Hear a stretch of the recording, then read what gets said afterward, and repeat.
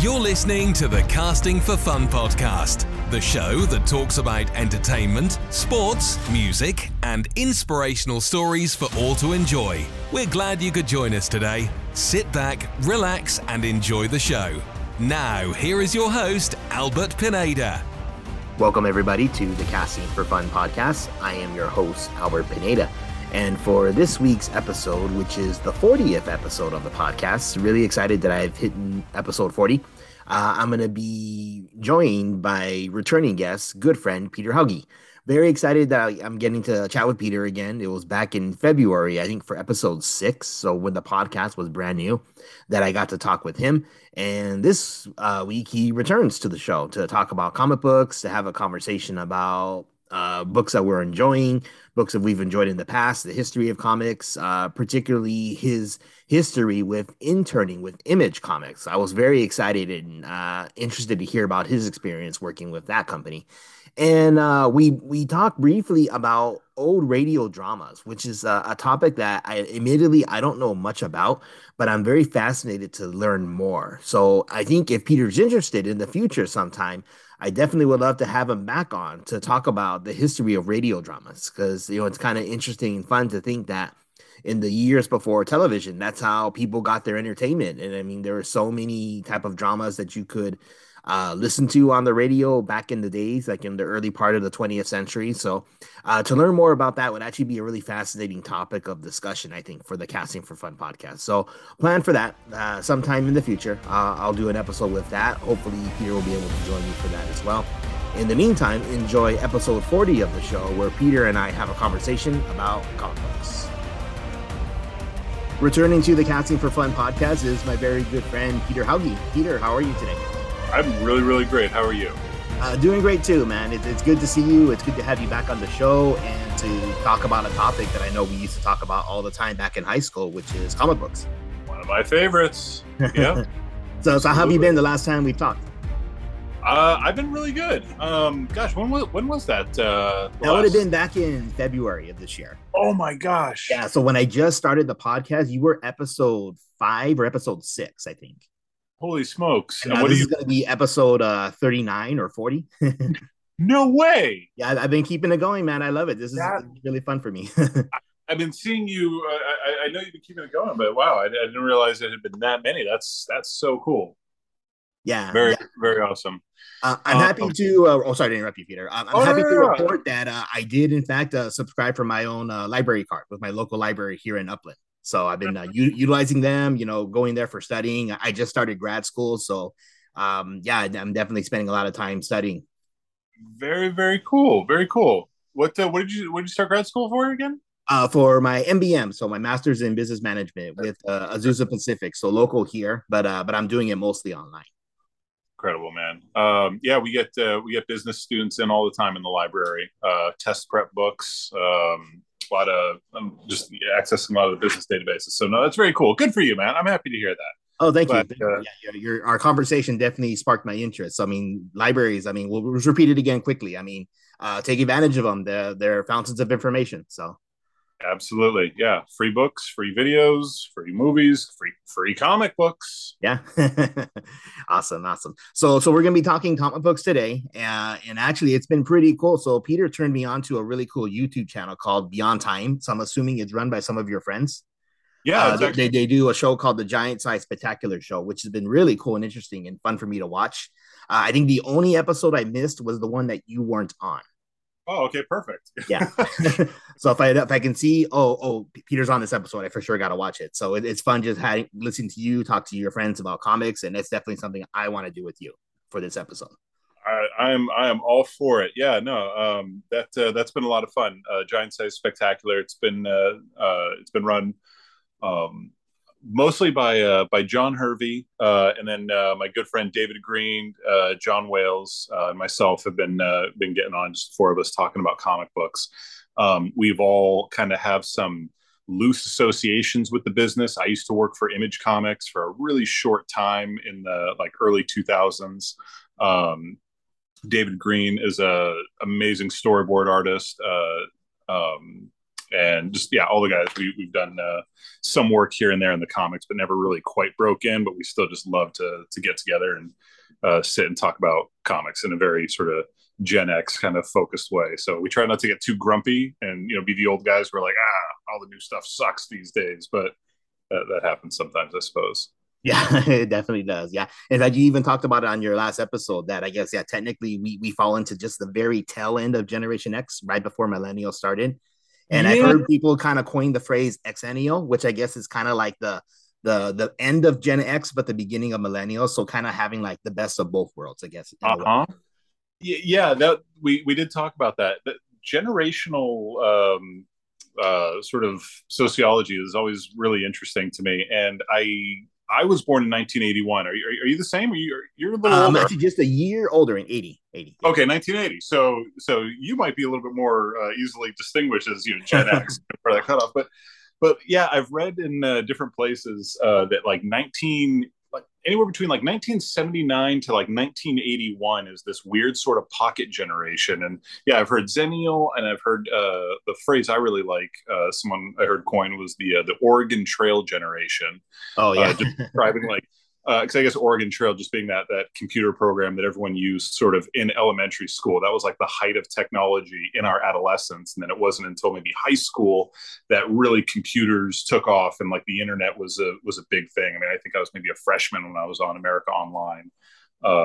Just American Online is really dated too now. So yeah, right. But yeah, I mean, just having that, I guess I've heard it described as having an analog childhood with a digital sort of adolescence. So yeah, I think we're in a cool generation. So whether I'm Gen X, whether I'm millennial, Xennial, whatever, I like it a lot. So. Oh, me too. And then the one last thing I would say about that is I personally dislike the idea of generalizing and saying, okay, well, if you're from this generation, if you're a millennial, you're eating Tide Pods and staring at your phone all day. So I mean, there's bad things about every generation and there's great things too. So I think let's just celebrate the great and be your own individual person as opposed to being categorized into one era that you were born in. Yeah, absolutely. Very, very well said. I don't know if I can expand on that any better. Yeah. Okay, very cool. So let's jump into some comic talk. And I mean, I for sure want to hear a little bit more about your time with Image, because I know you had mentioned that before. In fact, talking about Image Comics and their founding is actually a particular topic that I wanted to discuss as well. I don't know if you had a chance to listen to my Spider-Man podcast from a few weeks ago. No, I saw you had done a Spider-Man talk, but no, I didn't catch it. Oh, no problem. So I wanted to touch just briefly on an aspect of Spider-Man history and lore, which I think you may know. I mean, again, it's a pretty famous one, which kind of ties into the topic of creator content and creators wanting to maintain control over their creations. And I think it's a really fascinating aspect about comics. That story being the death of Gwen Stacy. So I don't know if you're really familiar with that storyline and how it came about. I mean, I'm familiar with the story and everything that went down, but no, not too much the backstory behind it. But okay, let me give you just a little bit of brief background on it. I mean, because I don't want to go too much into it when we're talking about our joint stuff. But basically, so Stan Lee had stepped down as the writer of Amazing Spider-Man, and actually had stepped down as the editor-in-chief of Marvel Comics at around the same time, in the early 70s. So Jerry Conway took over as writer when he was only 19 years old, which is incredible to think. Wow. And then a gentleman by the name of Roy Thomas took over as editor-in-chief. And as a way to try and boost sales and rejuvenate interest in the comic, they decided to kill off a major character. And after much debate, they decided that Gwen was going to be the best choice. And I guess they had approached Stan about it. And I guess Stan was loosely okay with it, but he doesn't recall or remember, or at least according to interviews I've seen and read about the whole situation. And it's kind of interesting now that he's passed on. I mean, it's kind of lost in the annals of history. So we don't really know for certain now if Stan said yes or no. But my understanding was if he wasn't editor-in-chief anymore, even if he had said, no, I don't want you to kill Gwen, my understanding is they could have done it anyways.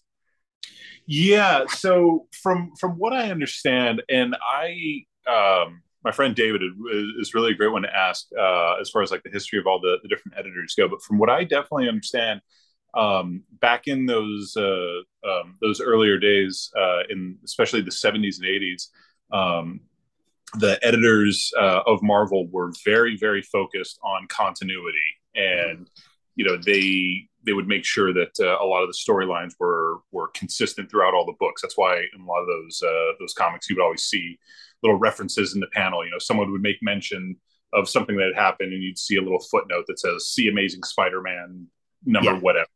Yeah. So I know that was definitely a big deal. So I don't know how the power structure and everything works, but or worked back then. But yeah, I can definitely see.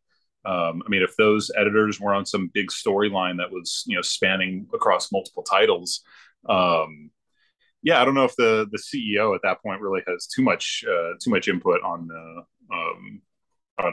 what can be said. I wouldn't know how it works, but that's interesting. If there was some sort of little internal kind of struggle happening that caused Gwen Stacy to get iced. Yeah, and then it's kind of funny too. So they mentioned, or Jerry Conway's mentioned in interviews that I've seen or listened to on podcasts he's done, is that Stan took a lot of heat because a lot of fans were just assuming that, okay, you're the one who did it. So when Stan would go on speaking tours, colleges, fans were pretty upset and up in arms about it. So I guess that's why they introduced the Clone Saga, to bring in a clone version of Peter, a clone version of Gwen, which was kind of like hit or miss with fans. I know. I kind of enjoyed it, but I know it was kind of a mixed reaction to that particular storyline. Yeah, that was the Scarlet Spider storyline, wasn't it? Yeah, that was revisited in the 90s. So almost like 2 decades after they killed Gwen. Right. Wow. Gosh. Yeah, it's funny how they're always trying to shake things up like that, and then end up always sort of making things worse for themselves. Spider-Man wasn't really my big comic when I was younger. When I got back into comics when I was like 15, 16 years old, I became much more of a DC guy. I think there was. I remember that about you. Yeah, I think there was something to the Marvel stuff that was like a little bit. And maybe it was just the time that I'd gotten into it. Maybe it was a little bit too frenetic and just too wild and crazy. I would try watching, the X-Men cartoons, and then I would go and pick up an X-Men book, and I couldn't follow a single thing. Mm-hmm. And I remember that also being the case with Spider-Man, picking it up and seeing that there was, the Scarlet Spider, seeing that. I always thought Mary Jane was his main squeeze, and then reading all about the Gwen Stacy stuff was definitely harder for me to get into back in the day, which is weird considering my first comics were Marvel comics, but it wasn't when I was about 14 or 15. I started picking up DC a bit more.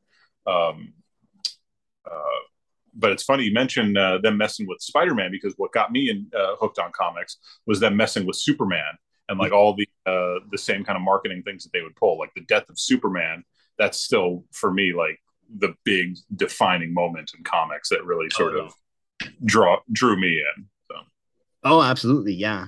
So that leads us into Image Comics, which the formation of Image Comics took place around that same time, so the early 90s. So that's kind of interesting for me to think that, whether it's, the Golden Age, Silver Age, Bronze Age, at any time in history of comics, you've probably had those issues in things that need to be resolved, with creators wanting to maintain control over their creations, but not necessarily being able to do so, which led to Image. So if you can fill in the listeners, if you know the history pretty well of how Image was founded, and then tie into how you got into your internship with Image.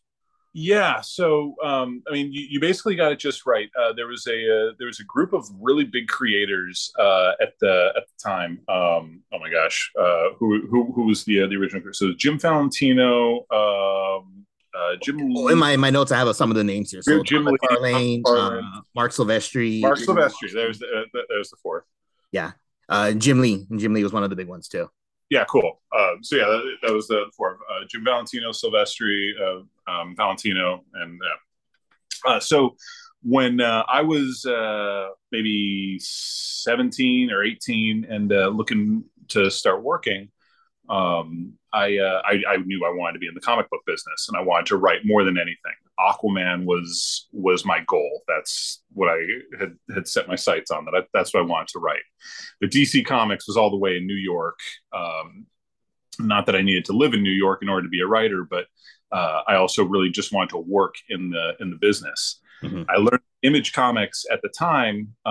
Again, the early 2000s, they were working out of Orange in California.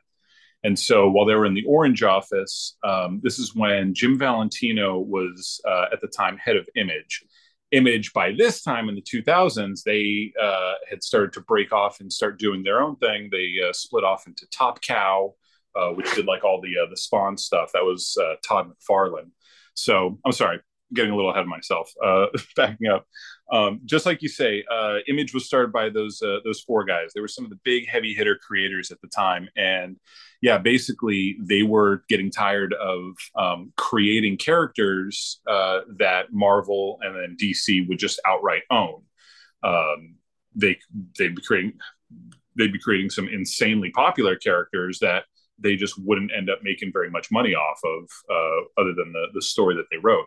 I want to say X-Force was really big at the time, and characters like Cable, I feel like was one of their creations. Anyway, so they decided to start Image Comics, which the idea behind it was that they were going to be the publisher of a comic, but that creators would own absolutely everything. So it would have the Image label on it, but if you were to put out a book of, really great Ultraman, you would be the one who would own all of that. Image wouldn't get any of it. If you were to go on and have a movie made, they would only get their really small cut. And I can get more into how that business model worked a little bit later. But when I got into Image, like I said, it was early 2000s. They had their Orange office, and I wanted to be in the business, and so I had written some stuff here and there, just like fan stuff, nothing that had gotten published, but was definitely trying hard to get in that business. And when I learned that they were in Orange, which was more or less driving distance for me, I started calling them on a daily basis and just saying, "Hi, my name's Peter Hauge. I'm wondering if you guys offer any kind of an internship program." And I got absolutely nowhere. "No, sorry, that's not how it works around here." We just get hung up on. And I'd call back maybe a couple days later, just try asking a little bit more questions. And finally, I got the name of a guy, Anthony Bozzi. He was the director of marketing of Image at the time. And so they said, Anthony is the guy you'd probably want to talk to about that, but he's really busy, so try back later. And so I called back on just a regular basis, leaving voicemails for this guy, always leaving messages, trying to get this guy to call me back so I can get some kind of internship, just get someone on the phone who worked in the business. And I must have called him about 20 times and never got anything back from him. And one night I got a page. This is how long ago it was. Someone had paged me. And so I called this number back, and it looked vaguely familiar. And I was like, gosh, why do I know this number? Call it back. And it's his voice saying, "Is this Peter Hauge?" Saying, "Yes, it is." It says, "Stop calling Image Comics. Stop calling me. Stop calling Anthony Bozzi. Don't call Image again. I have no jobs for you. I have no internships for you. Stop it." And he lets out a deep sigh. He's like, "I'm sorry about that. What are you doing tomorrow? You want to have breakfast?" And I'm like, "I would love to have breakfast with you." He's like, "Okay, come on. I'll have breakfast with you, kid." And so I have breakfast with this guy, where he then goes on to tell me that the business is incredibly saturated. You can't get a job anywhere with a publisher. It is just a really hard business to get into. But if I come back tomorrow, he'll give me an internship at Image Comics. So after pestering this guy for months, and after him hazing me just a little bit on the phone, he decides that I can intern there and start sorting through his emails. So that's what I did. I went to Image Comics, started interning there, hung out once a week with this guy, Anthony, and he would show me the ropes. About a month later, he gets fired. Oh. And so I'm thinking, where does this leave me? Like, what happened to my internship? Nobody else really knew me. Jim Valentino, he was, like I said, he was running the place, but he didn't care who I was or know anything about me. So I didn't know what to do. So I just kept showing up every week. I would just show up for my internship. And, finally they're just like, "Who are you again? Like, what do you do here?" And I'm like, "Oh, I'm the intern. Anthony hired me." And so I eventually started working for this other guy, the director of production. And after like a year of filing his emails and sorting his all the production files. They finally gave me a job as their traffic and inventory controller. And so I worked for about a year, getting on creators, making sure that they were meeting their deadlines, seeing that books got to the publisher on time, all that good stuff. So it was a lot of fun. Oh, awesome. All the years that I've known you, I don't think I've ever heard that story before. So that's actually No. fascinating stuff. Yeah. Oh, cool. Very good. Very good. That's good to hear. And I mean, I'm glad even if you wasn't there for very long, that you got that experience and that I guess it kind of shows. I mean, if you really want something, I mean, maybe be persistent, don't let someone tell you just flat out no. Absolutely. No, there was definitely a lesson to be learned about persistence there. It was actually, it was pretty sad because after interning there for a year and then after working there for a year, things with the guy that I ended up started working under got really sort of nasty. And he just, I mean, even though I'm working in like a dream place, doing what I always wanted to be doing, at the end of the day, everyone's still got a boss. And sometimes bosses just can be kind of crummy to work for. We had a really, really toxic working relationship. And so I quit after working there for about a year. And maybe 3 months later, I get another call from the guy that they replaced Anthony with, Eric Stevenson, who's now the current publisher of Image. And he said, "Hey, Peter, we got rid of that guy you were working under. We want you to take his job as director of production." And I'm like, "That sounds great. Sign me up." He says, "But we're moving to Oakland." So at the time, I couldn't do it. I was just starting my family. Nina, I think, was we were talking about having kids, and just I wasn't able to move to Oakland. So I pretty much had to bow out of the comic business altogether, which was really a shame. But it is what it is, and so I'm happy where I ended up as a librarian. So it was still a really, really cool experience. Met a lot of really neat creators. Just learned more about the business, I think, than I ever would have as a reader. So I'm still always grateful for that experience. It was very cool.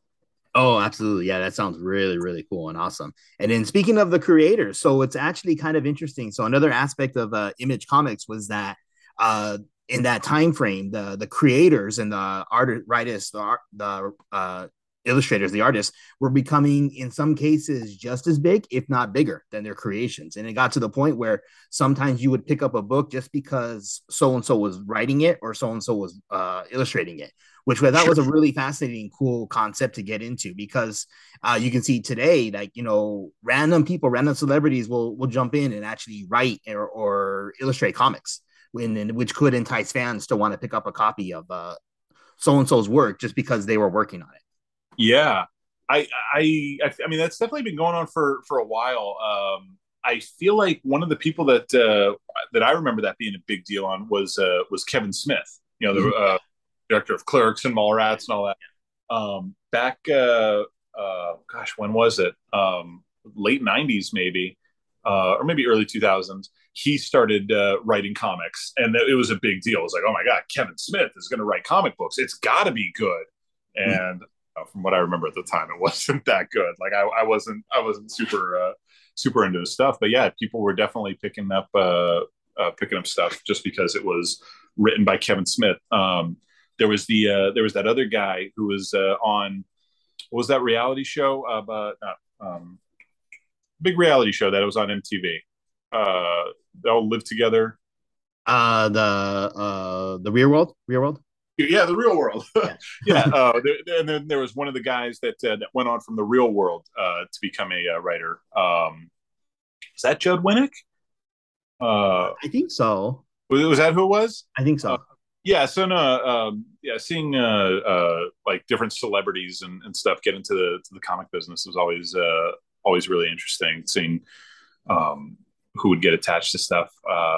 And I mean, people have been doing that for a really long time just to sell books. You'd get a really great artist to do a cover, but you have someone else doing the interiors. People would pick up books all the time just because Gil Kane did a really amazing cover of something, but didn't do any of the interiors.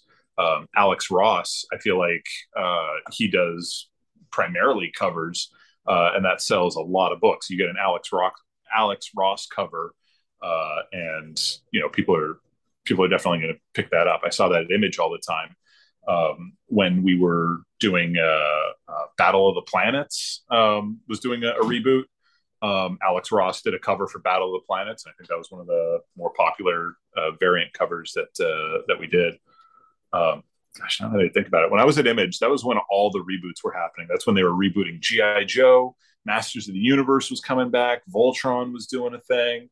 It was like any 80s property that someone could get their hands on and reboot into a comic book they were doing at the time. It was crazy. Oh yeah, very cool, very crazy. You know what? It's interesting to me that you would bring up Kevin Smith and Alex Ross, because there is a particular book that they worked on that immediately sparked my interest. And Kevin Smith had actually teamed up with another good buddy of his to actually write it. The comic in question is Batman 66 Meets the Green Hornet, which was co-written by Ralph Garman from K-Rock here in LA, which was really, really cool. So I know Kevin Smith has been a longtime friend of the Kevin and Bean show back when Kevin and Bean was still around. I mean, K-Rock now, but so I remember they brought him on the show and they announced, hey, Ralph and Kevin are going to write Batman 66. And if you're a fan of the Kevin and Bean show, you know that Ralph Garman's like the biggest fan of the Adam West Batman. So the whole idea that they were going to be writing that issue or that series of comics was really enticing to me. And throw in the Green Hornet, which actually existed at around the same time, the Green Hornet show. So the whole concept of Batman 66 meaning the Green Hornet was really, really cool.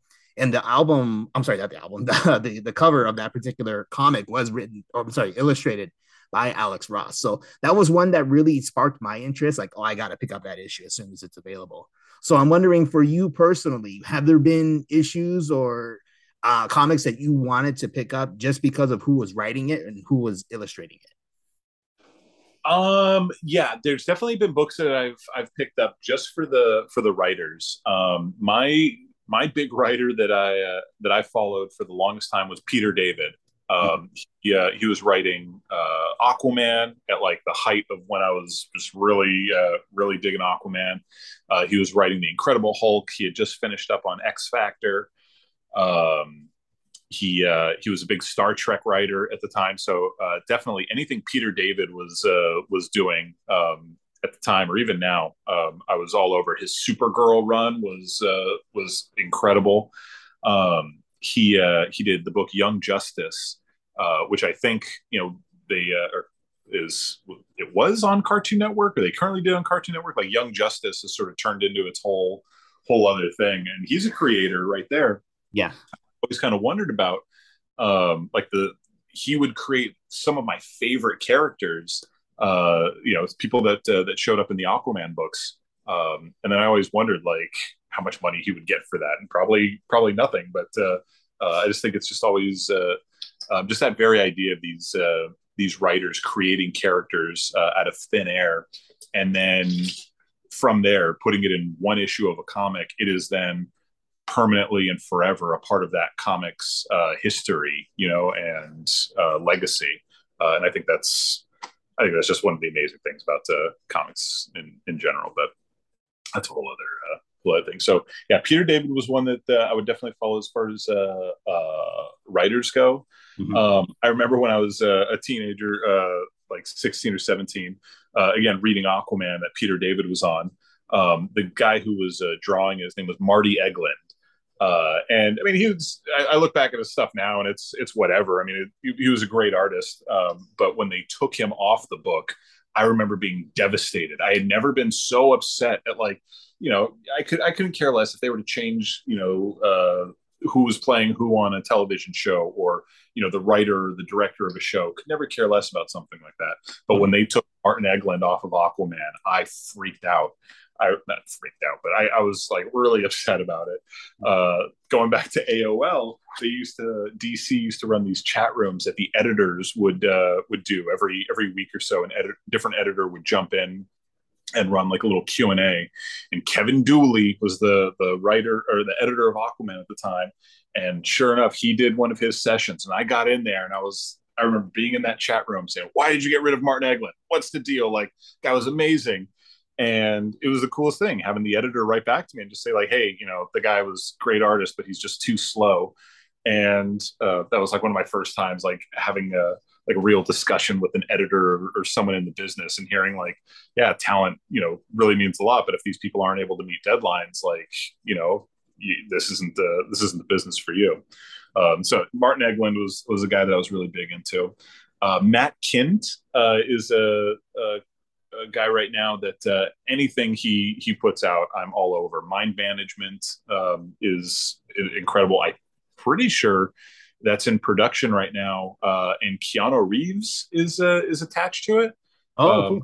I know Matt Kint and Keanu Reeves are working on something. I want to say it's Mind Management, but now that I'm looking at my shelf, I think it might be another project. But yeah, Matt Kint, I'll definitely pick up a lot of his stuff. So yeah, those are probably my big ones that I'm into. I'll be honest. I mean, I'm trying to get back into what's out there right now. I spend a lot of time on the Marvel Unlimited app and on the DC app, trying to read the new stuff. I can't go into a comic book store and buy books anymore to read because they're too expensive. Mm-hmm. You can't spend $5 on a Spider-Man comic and get like 14 pages, of a story.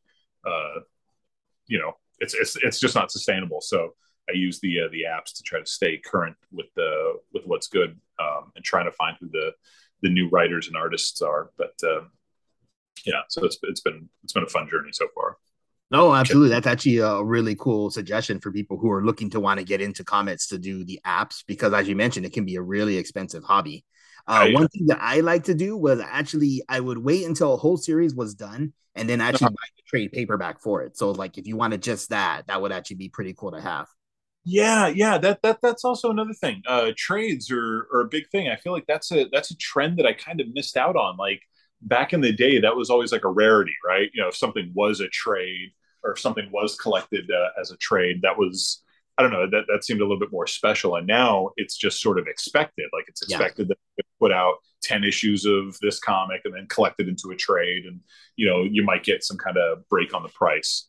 Yeah. But yeah, I definitely have felt like a shill for like both the Marvel and DC apps. I think Marvel, it's $10 a month and you have access to like all of their stuff. And it's amazing. I love going back and reading the old stuff more than anything. And to have it all there, like in really spectacular colors, and nothing's faded, nothing is crumbly or yellowed on the paper.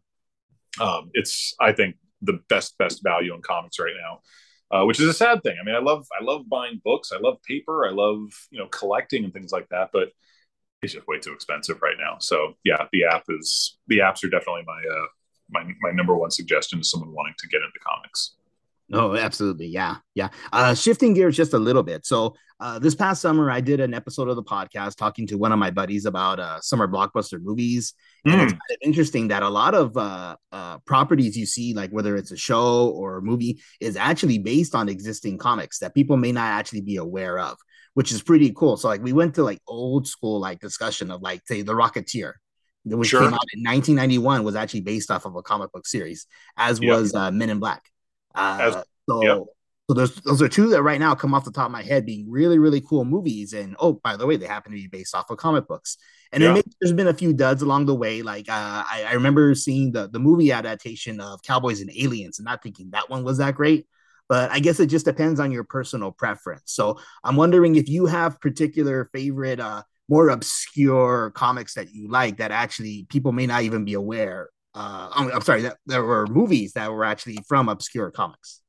Well, it's funny that you mentioned actually both Men in Black and Cowboys and Aliens, because those were both properties that were owned at one point by Platinum Studios, or this guy named Scott Rosenberg, who I did work for very, very briefly when I left Image. I did get another job at this place, Platinum Studios, that did own those properties, and that was pretty much their whole thing. They would buy up and gobble up as many properties as they can, and then try to get them turned into movies. So yeah, Men in Black and Cowboys and Aliens was one of theirs. Teenage Mutant Ninja Turtles was another one who, at the time, as a kid in the '90s, all I knew was the cartoon and the action figures. And when I started getting into comics, I had no idea that Teenage Mutant Ninja Turtles was like this super gritty black and white, like really cool book. So And really violent too. yeah, very very violent. For sure. Let's see other ones that were Ghost World was of course a movie that was a comic. That was Scarlett Johansson, right? That's right, Scarlett Johansson and Steve Buscemi. Okay. And from American Beauty. It's Mina Sorvia? no. Okay. I'd have to Google search. I feel like a jerk not knowing, but Thor Birch. I think you're right. Yeah, Right. I think so. Oh, okay. I hope so. If I'm wrong, cut that part out. So, okay. yeah. Let's see. So, what other? Gosh, I'm sure there was. I know there were. The The Boys was one that I'm currently watching right now. It's a show that I absolutely love. Mm-hmm. I feel terrible that I didn't even know it in the first after watching the first season. I had no idea that it was a comic book before anything else. And I know your listeners are probably going to think I'm terrible for that. But that's one that I've really been digging quite a bit and been meaning to go back and read the comic on. Yeah. Okay. Very cool. Very cool. Yeah. So it's kind of interesting to see that there's so many great properties that can draw inspiration from the comics. And, I mean, if you get into the hobby, you can actually discover all these properties before they actually become famous, which is kind of cool. Right. And I feel like that's what a lot of people were definitely banking on for a while. And I'm sure they're still doing, they're hoping that their comic is going to get picked up and turned into a movie. I saw that a lot at Image. It was actually kind of sad. So if you don't mind backing up just oh sure, of course. Yeah. So when I worked at Image, I worked with a lot of these independent creators, and the way it worked is, like we said, you owned absolutely everything being an independent creator, but that also meant that you had to front everything. So if you were paying an artist, if you were paying anyone for any of the work, you weren't seeing any profits until your book actually made a profit. So a lot of people would accuse Image of having just like a lot of number ones, a lot of number twos, and not a whole lot of number threes in series. Like books would get canceled, and Image would get a bad rap for being the ones canceling these books. Thing of it was, lawnmower or something going on outside. The thing of it was is that it wasn't Image that was canceling these books. What you would have is you would have someone come up with a really great comic, and they would write and create one issue, and then they would sell it to, or they would show it to Image, and then Image would say, "Hey, this looks like a great comic. We'll go ahead and put this out for you, and we'll just take a small little cut from the sales." So the book would then get advertised, and comic book stores would see it in this big magazine called Previews. They would see what's coming out from all the distributors or coming out from the publishers, and they would say, "Oh, hey, here's Albert's book, and this creator's putting out a number one. This looks kind of interesting." Maybe they'd read a write-up about it, and they would order, let's say, 10 copies of the book. Well, next month, they got to put out their orders again, and they see, oh, Albert's book is out again, and it's at number 2. Well, I haven't even seen number 1 yet, because it takes maybe about 3 months after they would order a book for them to actually see it. So by the time they're ordering book number 2, they still haven't even seen book number 1. So if it comes to ordering Albert's book number 2, they're not going to order as many. So they're going to say, well, maybe we'll just buy 5 copies of it this time. So now you have these creators getting their numbers. They maybe sold a lot for number 1. Number 2, they didn't sell so much. Now number 3 comes around. The comics book store is looking at their orders again. They're saying, oh, here's Albert's book again. Number 3 is coming out. Man, I still haven't even seen number 1 yet. Maybe I'll order 2 copies of it. So by that time it comes around, the creators are then completely like deflated. They don't have a 4th book in them. They're going to say, why am I going to come out with a 4th, 5th, 6th book when my numbers for number 3 were so incredibly low? So you then have a lot of people canceling all these books. So you would have this big trend of people creating a book, putting something together, and really hoping that it would get sold into a movie very, very quickly before it would get canceled. And I think you ended up with I don't know, a lot of questionable material. It's changed the way people have done comics completely. It's even changing the way I think Marvel and DC does their comics.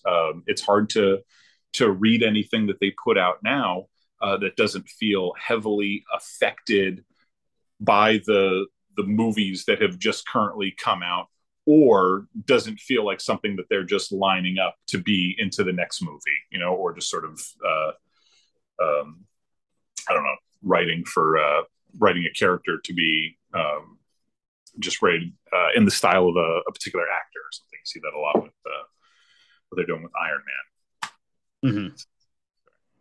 So interesting point. Very good, very good. One last question that I kind of had then for the podcast here. So I remember when I listened to your friend's YouTube channel and you were discussing like more obscure characters that you really like enjoy. I remember you talked about the swordsman when he made his appearance on the Hawkeye show for I guess first appearing in that Avengers Annual you had discussed or recommended. So again, I wasn't really familiar with the swordsman character, but I mean, he was really cool in the Hawkeye show. I was actually impressed, and hopefully that they'll have further use for him. I guess his origin or backstory was changed slightly because I guess in the comics he had ties to Clinton Barton, but now we see in the MCU version he has more ties with Kate Bishop being like her stepdad. So my guess is since they have someone the caliber of Haley Atwell playing the Kate Bishop character. She'll probably be back for additional projects, and I'm going to assume that means he would be back as well. So I guess the question I kind of had for you is, are there any more obscure characters that you really enjoyed and you'd love to see, whether it's in a Disney Plus show or an HBO Max show, or even get their own movie? Gosh, I mean, Swordsman is really a big one for me, just because he was such a any superhero that doesn't have any superpowers is always infinitely more interesting to me. And Swordsman, in the stuff that he did in the Avengers, he was definitely like a second, if not third tier character in the Avengers. And his story was that he was a bad guy and he was a villain, but he was really just sort of faking it. He did like sort of the double agent thing several times until he finally joined in the Avengers. And I think the annual that you're talking about, that was actually the Death of Swordsman. That was the Avengers annual #2. Oh, okay, it's not his first appearance. Okay. No, it's when he's killed. He later comes back as like this other but his death was a really big deal. And he is such a minor character, but when I did see him in Hawkeye, I just have my fingers crossed that we'll see him in some bigger stuff, because in the comics he ends up with Mantis, and if we were to see a character like we saw in the Hawkeye TV show end up in something like the Guardians of the Galaxy, palling around with Mantis and all those other characters, I just think that would be incredibly wild. Mm-hmm. But to answer your question, obscure characters that we haven't really seen yet that I want to see some more of. I know we're going to be seeing Submariner in some of the new projects. We did get a sneak peek of Reed Richards in Doctor Strange. Mm-hmm. Not that those are minor characters at all. It is interesting that we've gone this long and hadn't seen them yet. So it really is. So in Aquaman, there was always some really obscure side characters that I always liked. Aquaman, he has two sons. There's the son that he had, Arthur Jr., that was killed by Black Manta, which was a whole big storyline in and of itself. But again, going back to my guy Peter David, he had written in that Aquaman has another son whose name is Koryak. And Koryak was always just such an interesting character to me. And as soon as Peter David left the book, all the other writers, they either disregarded him completely or just completely wrote him out of the series. But he's an obscure character that I would really, really like to see come back. And they are doing so many interesting things with Aquaman and Jason Momoa and the DCU. Mm-hmm. He's someone that I'd like to see. So if we saw another Aquaman movie, I would love to see some of the lore behind some of those more obscure characters, people like the Sea Devils, Mhm. His Aquaman's father would be really cool. Um, Gosh, other obscure characters. Martian Manhunter. He's one who I don't know. I mean, if you're a big comic fan, I don't think anyone would necessarily call him obscure, but he never was really a mainstream kind of guy. And I absolutely loved seeing him. Did you see the Snyder recut of the I Justice did, League? yeah, yeah, I did Oh, enjoy it. I had to watch it in installments because 4 hours is a long time, but I did watch it in installments and really enjoyed it. So, I loved it too. I really loved it. I thought they did a really cool job with it, and redeemed a lot of the things that I did not like about the first cut of the movie. yeah, I mean, yeah, it wasn't perfect. And I think the DC universe is still really kind of having a hard time picking up where they to where Marvel's at. uh-huh. Um, but Yeah, so more Aquaman stuff I think would be cool. But they have a lot of really neat and obscure characters I'd like to see some more of. Even in the Superman's bench, there's people I'd like to see. Blue Beetle, he's a character I'd really like to see. And I feel like I actually did I Blue Beetle. believe they're developing a project for him. They aren't they? I Yeah, think have you seen you seen the Cobra Kai show on Netflix, right? no, I haven't. Oh yeah, oh you should be watching it. It's pretty awesome. What is it called? Cobra Kai, the Cobra Karate Kai. Kid Oh, spin-off. I'm sorry. I completely misheard you. I Oh, heard something else. Cobra Kai. Yeah. Okay. so the Miguel character, I believe he's gonna be playing the Blue Beetle. No, he's not. Oh yeah, yeah, I believe. Well, Incredible. you know what? I mean, I know there could be some like restructuring or like things going on with the merger between Warner Brothers and Discovery, which Uh-huh. led to like the cancellation of the Batgirl movie. So I mean, I'm hoping this project still makes it to light because it's going to be a really cool project if they do. But I understand certain things beyond our control can happen. So I mean, between Batgirl getting canceled, did they cancel the Flash yet? I don't know if they canceled yet, but that Ezra Miller guy is causing lots of problems for him. So, Oh my god. so Yeah. So, who knows? Maybe they'll scrap everything completely, and we'll get to see some new stuff. But um, yeah, the Atom. He's a DC character. I'd really like to see some more of. Although I feel like they actually are. They don't. He might be even showing up on one of their shows that they've been doing. Uh, yeah. Anyway, so okay, lots of little characters that I'd like to see some more of. But it's really the big characters that I'm more excited to see them get right. I want to see a good Green Lantern movie. oh yeah. You know, hope that Marvel can keep up their steam. I wasn't pleased with Eternals. So it does make me a little nervous about things like Fantastic Four and all that good stuff. But Mhm. I don't know. We'll see. Yeah, we'll see. I mean, there's definitely a lot of rich history for both studios to draw from if they take the time to actually to do that. So, yeah, the future's bright. I think there's going to be lots of really cool stuff down the pipeline. Things to cool and check out hopefully in the next couple years. Yeah. Other obscure stuff. I also really want to see DC get Robin right. There's always so much focus on Batman, and they'll redo Batman and they'll reboot him and they'll reboot him, and Batman and the Joker and all this other stuff. But I think Robin is really a character that I would like to see a lot more be done with, and has definitely been one of the most underutilized DC characters, considering how much they've done with Batman. Mm-hmm. Maybe I'm alone on that, but Robin to me is a much more interesting character than Batman has ever been.